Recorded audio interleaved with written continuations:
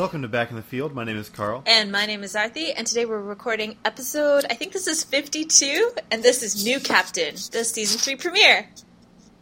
It's episode 3.01A. A? I don't know, I want to make it confusing. Alright, cool, awesome. I don't do logistics on this podcast, I'm just a pretty voice. Or something. Right on. Well, Carl, it's been a while since we did a podcast, and I know you and I recorded some that I have shamefully not edited together yet, but, you know. So all that timely shit about the World Wrestling Entertainment is going to be completely untimely by the time our listeners hear it and are completely uninterested in it. I mean, I will probably release sort of a bunch of episodes altogether. One of them, unfortunately, is sitting on the hard drive of my laptop, which is currently in, like, I don't know, Nevada, probably. Why'd you send something to Nevada? Because I moved to Los Angeles, and Nevada is on the way from New York to LA. I'll prevent myself from saying anything in case we have any fans in Nevada. I don't have any beef with Nevada. It's a great big desert. I feel like I don't really need to hate on that. People make a living there. Good for them. The desert is hot. I have nothing to say on that subject. So we're on season 3 now. I know, it's crazy. Despite the perils of summer vacation not being a vacation at all, and you moving all the way across the country. Yeah, I mean, we're gonna do this as well as we can for as long as we can, because as long as we enjoy this. Like, once it stops being fun, we'll have to reevaluate. But for now, this is still fun. Okay, well, so this was the season premiere. I live tweeted through it, so a lot of my feelings are already open, but we're going to talk about this. Carl, I don't know what Twitter is, so... Twitter! But hey, Carl... It's got a bird. Hey, Carl, what happened in this episode? So, in this episode, we were given a brief recap of things that happened at the end of last season. Everything was thrown into turmoil by Jake and Amy kissing and Wunsch triumphing over Holt and moving him to public relations, and there being a new captain. So things fell out from that. The new captain was Bill Hader, this asshole named Dozerman, who gave everyone, like, iPad watchdogs. Jake and Amy tried to figure out whether they were a thing. They fucked it up in like, recognizable sitcom fashion, but then saved the day by actually noticing what feelings are. Boyle was thrown off the trail with a fictitious gym floozy.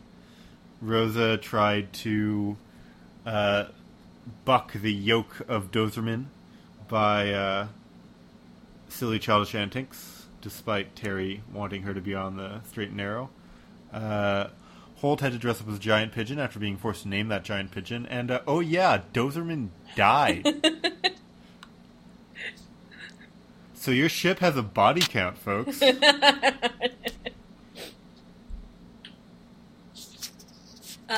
And then who comes in to take over? It's some kind of bird. It's a bird-heavy episode. There's a lot of birds in this episode, actually, now you point it out. Like 2. Yeah. So that's more than there should be. Let's do the hard work before we get to the A plot. What's the hard work? The B and the C plots. Oh, okay. The Rosa Terry one was fine. I enjoy them. I enjoy them as friends and allies. I do too. It was, I don't think have we seen that since, we haven't really seen that since the Giggle Pig arc, have we? Yeah, I don't know if that we have. I mean, I think that both Terry and Holt kind of, managed to command Rosa's respect in a way that other people don't. Like, I think that she does respect the others, but it's like a present she's giving, and that's not the case with Terry or Holt. She does want to do right in Terry's eyes, even if she's gonna make a stink about it. And I think that's cool. I did appreciate that, like, we saw that she, like, finishes all her tasks and apparently then some, like, 6 hours ahead. I mean, I'm worried about the dozer pads because it's like, do a task every 55 minutes. And, like, yo, that's vague. Like, I can do a lot of tasks in 55 minutes, depending on how I define my to-do list. And Dozerman seems like he's interested in the stupidest of metrics. Maybe that's a little too much true to life. Maybe, I don't know. I'm just saying, like, it doesn't have to be a 55-minute task to be a task. So it could be something like, order lunch, eat lunch. Yes, it could be. Throw away lunch, clean up after lunch, process criminal. But every step of processing a criminal. Oh, that is terrifying and wonderful. Maybe she gamed the system. Let me rephrase. I hope she gamed the system. Well, she should. It's a game. It has backgammon on it. It was very clearly gamified, and gamification is supposed to make things better, but it often makes things worse because it's the motherfucking buzzword. Oh my god. I work in tech, so gamification is everywhere for us, and it's just like, it's such a thing. Over in publishing, we don't have strategies, so that's rude and inaccurate. But I can't give up my trade secrets. Going back though, I did like I always have liked the Rosa Terry dynamic. I kind of liked seeing Rosa in fine form. I don't know. Maybe it's because you and I didn't spend the entire summer talking about this show this time, or maybe it's like because the season 2 finale was like really satisfying after a year that was sort of up and down. And you'll hear us talk more about that when I finally release our season 2 recap episode. We've recorded hours of talk about that. Right. I was going to say that maybe it's those things, but it was just really refreshing. It was nice to have Rosa back, like, in my life, you know? Yeah. Yeah. She's a good pal and role model I don't know about if you want to be a violent misanthrope. Like, of the violent misanthropes on TV, she's the one who is most on the side of the angels. What an upsetting thing to have to think about. Oh my goodness. Well, I've been watching a lot of How to Get Away with Murder, so, like,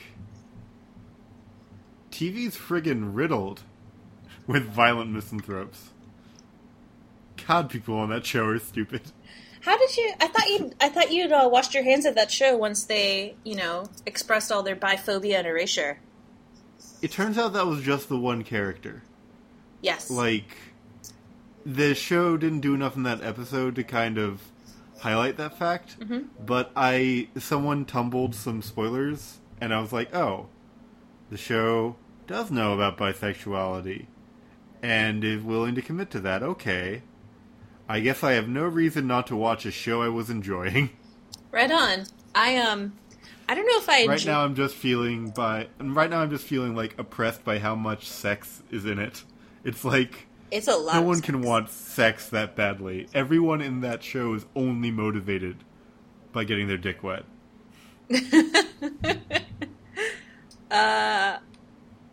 Yeah. I think it's also part of the, like, soapy nature of the show.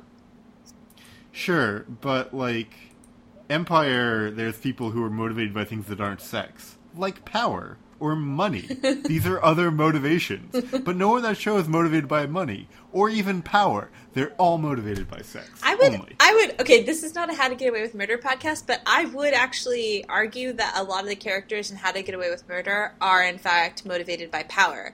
But not necessarily, like, all-encompassing power, but rather power over each other. Sure. But, like... So, what would be more accurate for me to say is they have other motivations, but when sex comes up, it wins. As a motivation, every time. Yeah, I get that. Like, I see that. If they have the chance to do some sex that is wrong and is going to hurt their position in the world, they're going to do it every time. In that regard, the show's almost predictable. Oh, yeah. Speaking of predictable plot turns, hey, our segue game is back. Hey, let's talk about Holt and Wench. And Gina. Oh my god, Gina. Yeah, I know you feel this way. I hate her so much. If she isn't fired, I will be very angry with this show. She is aggressively abusing her position. I mean, at every turn. And, like, that's like... Yeah. Yeah. She transferred a successful police captain to be in a department under her so she could consistently sexually harass and humiliate him. Did she? Okay. She should be sent to the ocean. She should be sent to the ocean. No disagreement. Refresh my memory. So I know that she's been, like, harassing him, like, professionally and, like, verbally abusing him, yeah. Arguably. I don't remember any sexual harassment in this episode. I don't know if she sexually harassed him in this episode, but it's happened a lot. It's gonna happen again. I know they're gonna do it again. Oh yeah. And she made him wear a pigeon costume. Against, like, yeah. That's not explicitly sexual harassment, but, like, she is intentionally making him look like an ass to his, like, new subordinates when he's trying to establish himself in that department. And that's the only reason she put him there. Like, that's flagrantly illegal. Yeah. I mean, I'm not disagreeing, obviously, because duh. Like, I'm 100% on your side. And you know what? I don't want to argue that. Like, I agree with you. Like, some of it is funny in that it's about the personalities clashing, but anytime Wunsch plays her power card, it gets really uncomfortable really fast. I mean, yeah, their personalities are contrasting, but, like, he may try to get some over on her, but she transferred him out of the department he wanted to be so that she could make a fool out of him. That shit gets you fired. In a just society. Yeah.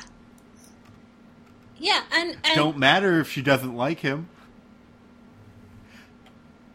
Like, it doesn't matter what your motive is for breaking the law. Yeah, no, exactly. This is a rare case where intent really doesn't matter. Cool motive, still murder. The show has been pretty clear. Quote the show back at itself. A great way to win an argument. Oh, I love it. Yup. You know my feelings about the Holt Wench, like, situation entirely. I've been very vocal about them pretty much everywhere. I want to talk about Gina in this episode. Like, she was extraordinary. Yeah, she was. She tried to make a good situation. She tried to make a bad situation livable. And, like, she also sort of, like, asserted herself as, like, sort of queen of the, well... Queen of these losers? Yeah, well, like, yeah, she was like, hi, I'm Gina Linetti, and I'm here. Like, I appreciate anyone who's like, love me now. Well, or I guess rather, I'll put it better. I think what I really like about the Gina scenes is that I as much as I love her in the middle of the 9-9, sort of like one more bright spot in, like, you know, an array of bright spots, like bright characters that really pop and have distinct, like really distinctive characteristics from one another, qualities from one another. It is also kind of nice to sort of see Gina in a space where, like, all other players are sort of secondary and meaningless, and so she gets to be the sort of self-made reality TV star, mob wife, dance mom that she truly is. Yeah. And I like her larger-than-life personality is limitless, and I kind of love that. Because, like, I think it would be great if it were, like, a permanent situation, but knowing that it's sort of inherently temporary allows me to sort of enjoy her being, like, entirely unfettered or like, you know, have anything to really bump up against except Holt, who is, as we've seen before, either permissive or willing to play into all of Gina's crazy. Yeah, she's really not facing any opposition in that department. Correct. In fact, I mean, Holt knew what her reality TV show / perfume line name would be. Although he did get it wrong. True, but the fact is that he had been privy to that conversation either directly or secondhand through Kevin, and I think that's wonderful. Oh, wait. Before we go on, I did want to say one thing. Like, we mentioned that, I want to talk about one thing. I remember, so, you and I talked a little bit in the Season 2 recap / Season 3 wishlist episode that I haven't put out yet, about our sort of predictions about Season 3 without Captain Holt. And in this episode, like, we see a glimpse of that. We see Dozerman, who is sort of like, as you said, like, rules-based and, like, tasks-driven, trying to run the precinct. And by the way, those are all Amy characteristics, and I was really surprised they never interacted, ? But we'll get to that. Which are Amy characteristics? Task-driven and quantitative. Ah, right. Like, what is it that he says to Jake in their, like very random one-on-one? He says something like, I could tell you were obsessively organized. I mean, he is describing Amy. Yeah. Detail-oriented? Yeah, detail-oriented, like, with a real love for statistics or something like that. And I was like, that's I'm like 97% sure that's Amy. In fact, we've seen her with multiple binders, and we saw her do the, like, deep dive into statistical analysis to help Holt get over his bad mood in that one episode in Season 1. Like, yep. I was like, everything you just described, Dozerman, is Amy qualities. Well, Dozerman's a bad judge of character. Clearly. But my point here was, like, we were talking in the episode I haven't released yet about how one of the things that'll be interesting is seeing the precinct, or getting a glimpse into the precinct as it was day-to-day, pre-Holt. Like, we saw... This is, I think, going to be really different, though. Oh, yeah. No. Now that I see what they're actually up against. Oh, yeah.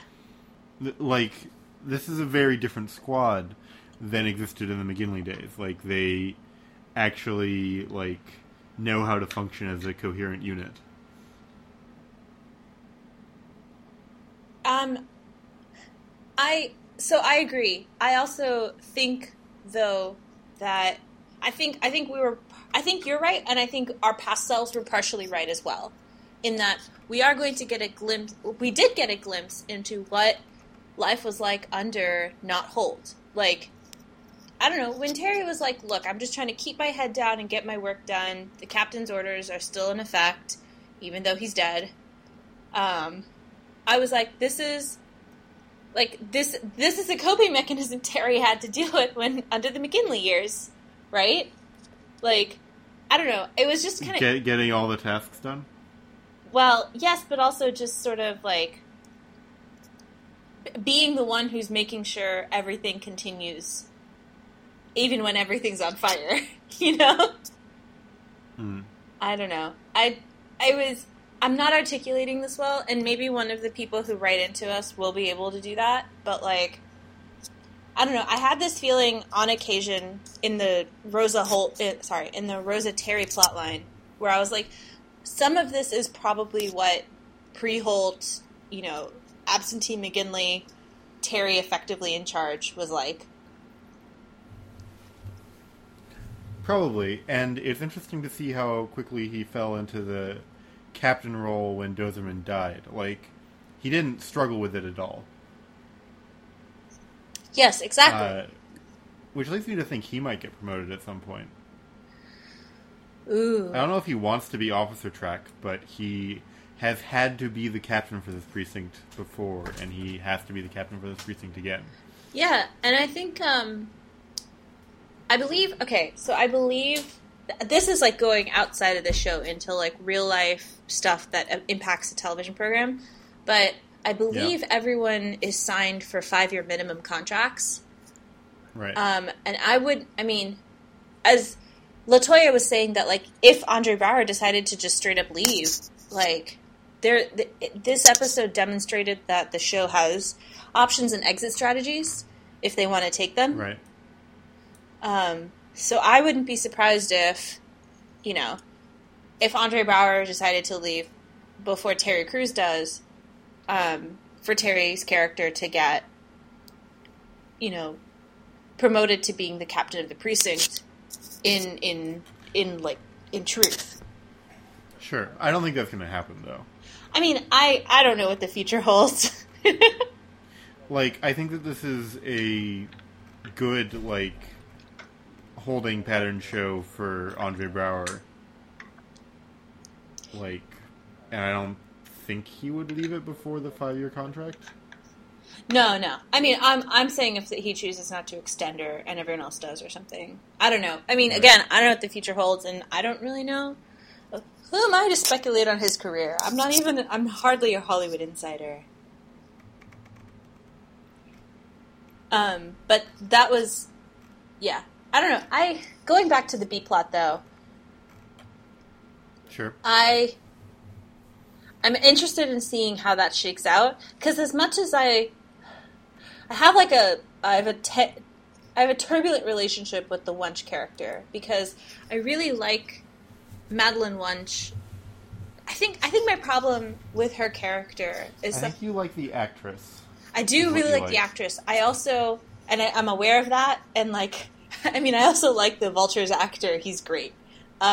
Because he's always like this douchebag, terrible person character, and apparently he's just the nicest guy in real life. And I'm just like, I just love that. But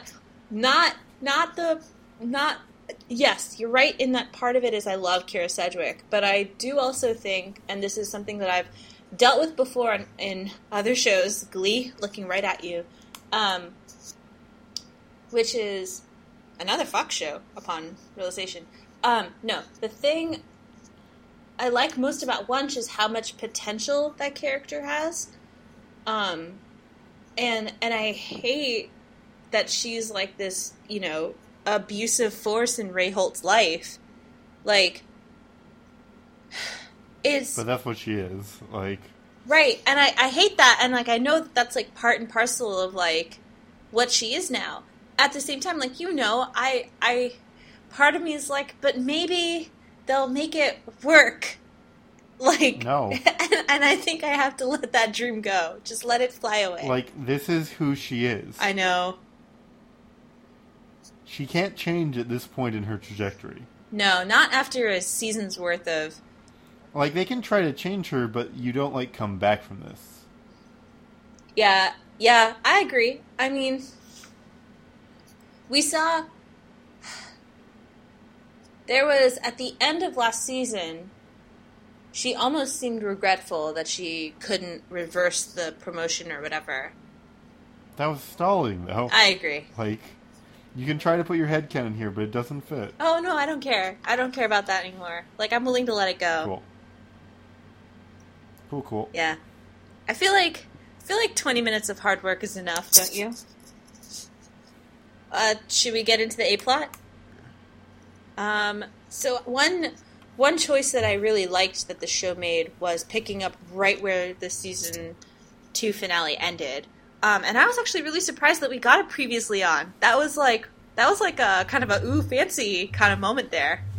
The previously on was a little nonsensical. I felt like the things that they chose to bring back were like sort of relevant. Mm-hmm. Maybe I'm thinking of a different show with a ridiculous previously on. I'm not sure. Was it How to Get Away with Murder? No, I haven't seen any previously on for How to Get Away with Murder yet. Fair. Because it's like that show's like 15% flashbacks in every episode. Oh my god, you're right. And I think that was what drove me crazy about that first season. You mean the season that exists? Well, the second season just debuted.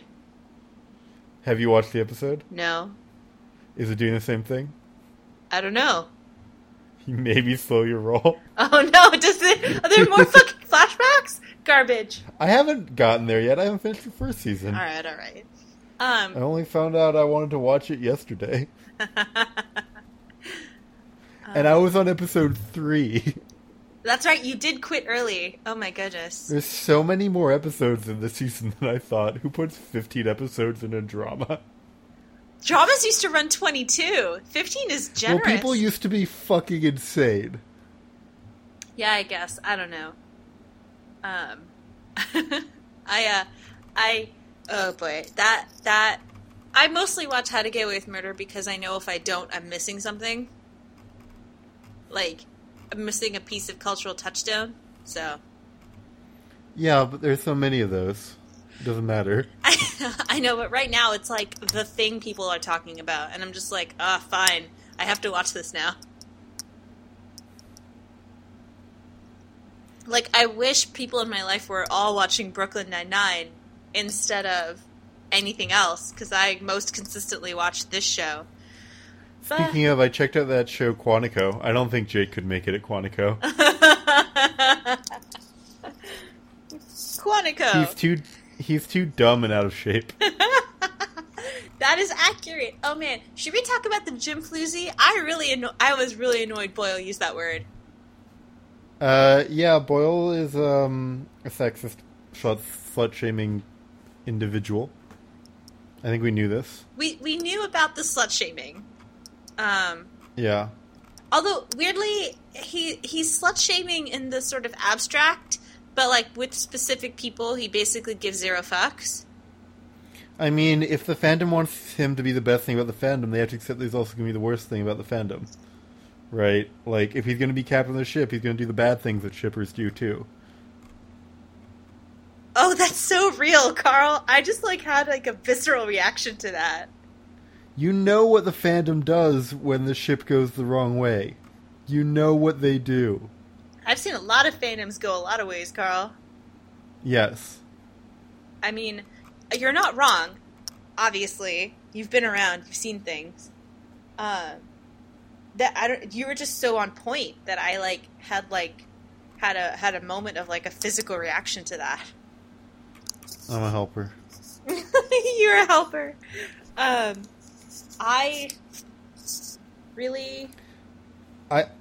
think that the Jim Floozy was a shallow cover. Mm-hmm. Is what I think about the Jim Floozy. I think that Boyle took in a gross direction, as he has done with many things in the past. Fucking hair washing? Like showers. People like that. People like they? a lot of dumb things. Do they? I really fucking hate that joke. I wanted to, and the okay, cool. I want those both jokes to be done. You liked that joke, though. You liked that joke 1 time ago. You do that shit to me all the time. Okay, I will admit it is very quotable. But, this is a sitcom. Staffed by funny people. They can do better. Probably. I think that it's, I think it's evolving usefully. I think the way it was used this episode was cool. I think it was a good way to use it, honestly. That's how I felt about it. Yeah. I think the date section got cut a little bit short. Maybe. I found the date section, pretty awkward. But it was so, And not just because they were being awkward, Amy's Domo Arigato, I was like, oh, Amy. It was... That was so... You are hopeless. You were terrible. It was so great. It was so great. Do you... I won't say I've been on that date, but, oh, man, that scene resonated too hard. Yeah, maybe. I mean, maybe I'm just better at dates than them. Very possible. I've probably been on some bad dates, but... I've also been dating more recently than you have. Yeah. I don't know, man. Somebody tweeted at Melissa Fumero how 4-Drink Amy is the one who's kind of a perv. Yeah, that's true. That's been on the tumbles. It's been well explored on the tumblers. And someone was like, so did Amy make the first move? And she, tweeted back some, sly emoji. And I was I was on the treadmill and I almost fell off. I was laughing so hard. It's important that, the subtext be that Amy made the first move. Because she's the only one who can, undo the rule. Yeah.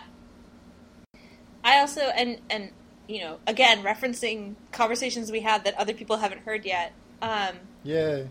I guess we can skip ahead to this a little bit, which is that Amy making that big gesture by showing up at Jake's place and saying that the only person I wanted to talk about that stuff with was you was like a long time coming, right? Like, yeah, that was great. That was what we wanted. Yeah, that was especially like me yelling about it all the time. That was an indication of her, positively expressing her feels and giving an actual, like,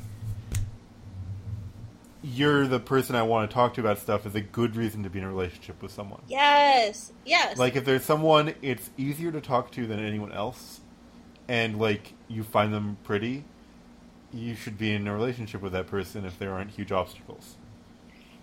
Yes, and I know for myself, because I can only speak for myself, like, that was a big piece of, like, what I wanted to see from her side, Like we... I do appreciate Jake's, like, blinking news, like, why am I even attracted to you? Never mind, we're already here. Keep going. Yeah. And it was... I just couldn't help but think about how, like, we get a lot of Jake's... We do get a lot of Jake's perspective. He's the main fucking character. Yo. And so we know why Jake likes Amy. We know what about her he finds attractive.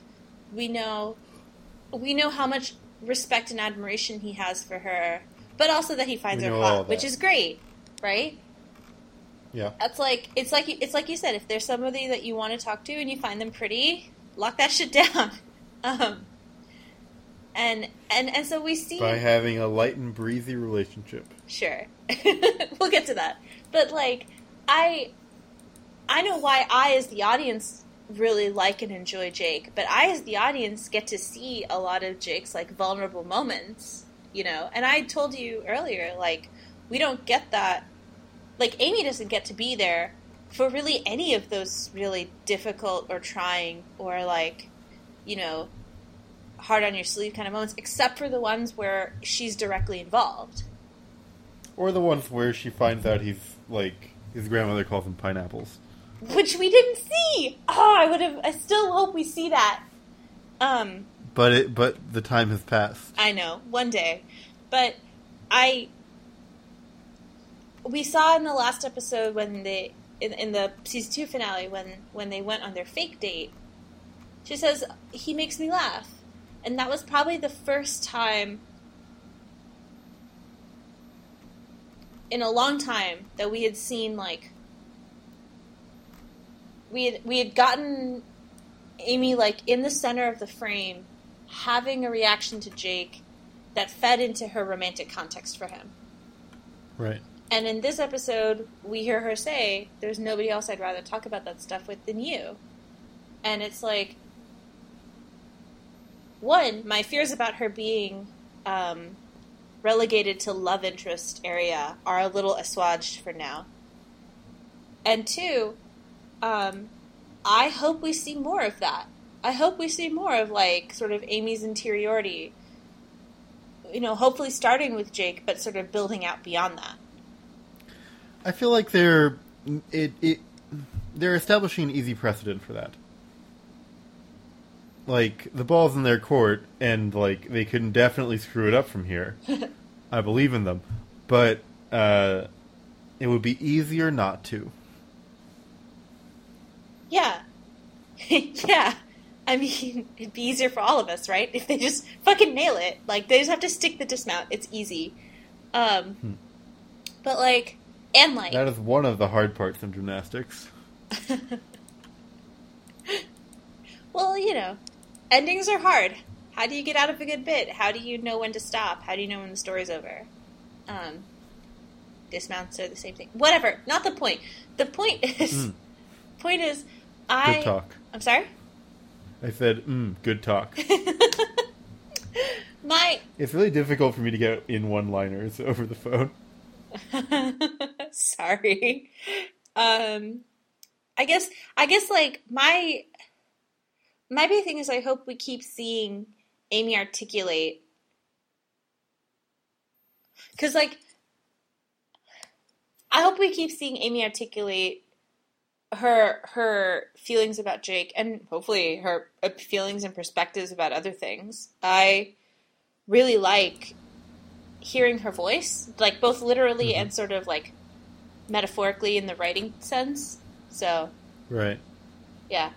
And I'm just like really happy with sort of the pace and the like trajectory of the relationship in this episode. I kept having like you know, referee signaling for field goal moments, you know? While watching this episode, like, on the treadmill. Like, I almost fell off a few times from laughing or just cheering. I was so happy. And I think, the fact that, like, you know, some schmuck like me can feel so attached to these two fictional characters, that's important.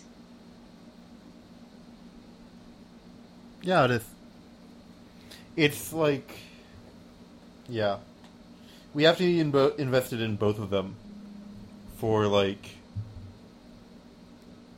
Amy's character to kind of survive on her own merits.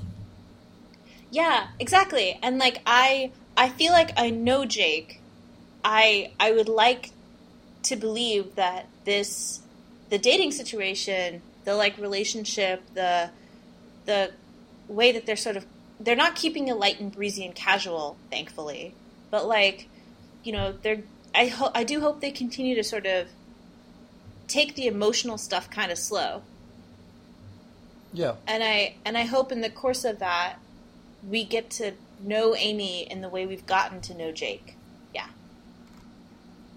That would be good. Yeah. Well, I feel like any other tactic is just not viable.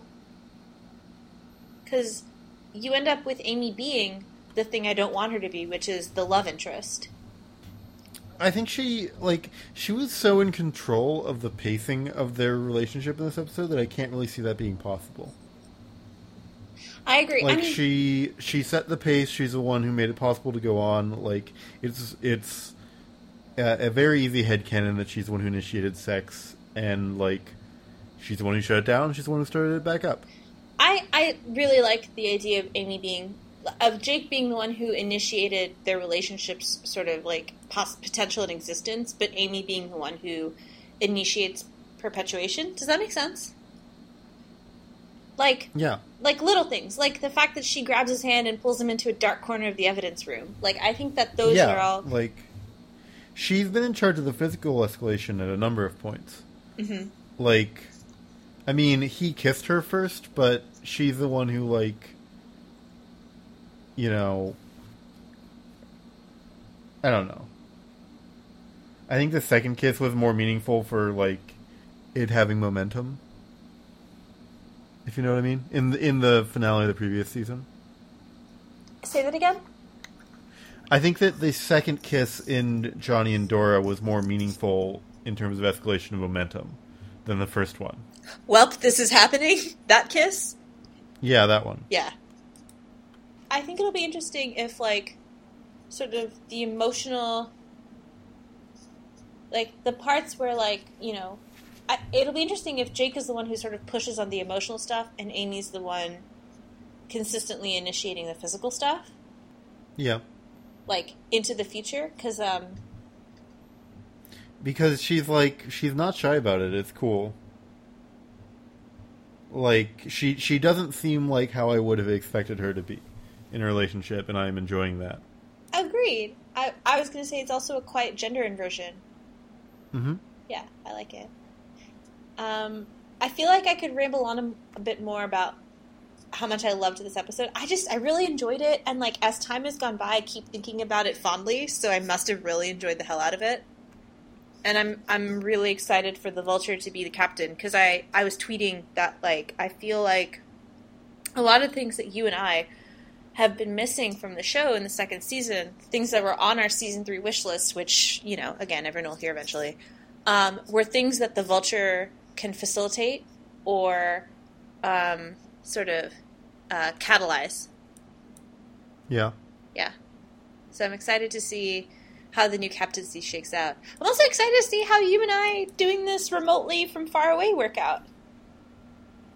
We'll see. It's definitely harder so far, but yeah, we'll see how it works. Yeah, interesting to hear how this episode breaks down. Yeah, and I mean, like, it'll be a challenge, and like I said, we'll do it until it's not fun anymore. But for now, I think the show is going to stay really fun. I'm cautiously excited for the next episode. Sounds like they have a plan. I mean, the first 2 episodes are in a mini arc, and the Vulture thing has momentum. While he's around, they can't not use him. Yeah. So they've kind of tied themselves to the mast. I hope it works out. Dan Gore gave an interview to The Hollywood Reporter where he talked about some of the stuff that's coming up in the season, and it sounded promising to me. So I'm cautiously optimistic. Same. Which is not where we were a couple weeks ago, so that's good. Yeah, especially because like, a couple weeks ago I was ambivalent about the premiere, and now I'm kind of jazzed, so that's really good. Cool. I don't have any... I mean, is there anything else you want to talk about? We have some notes that I have that we could bring up, but for the most part, my, like, general satisfaction with this episode means I don't have a lot to say. I think we're good. Yeah. All right, cool. Well, thanks for listening, everyone. Yeah, thank you for sticking around and finding your way back to us after the long summer. Yeah. Hey, tell us about your summers if you want to. I mean, do what you want. Live your life. But, tell us about your summer. Tell us how you felt about this episode. Tell us what you're looking forward to in the next mini arc that's happening. My guess is that Holt will be back 7 episodes in, and I'm kind of hoping they plan that to be after Halloween, because I think that'll be more interesting. Also because November sweeps are after Halloween, you guys. That's when big things happen on TV shows. Yeah, audience, feel free to hit us up. We'll be around, kind of, doing our best. We try really hard.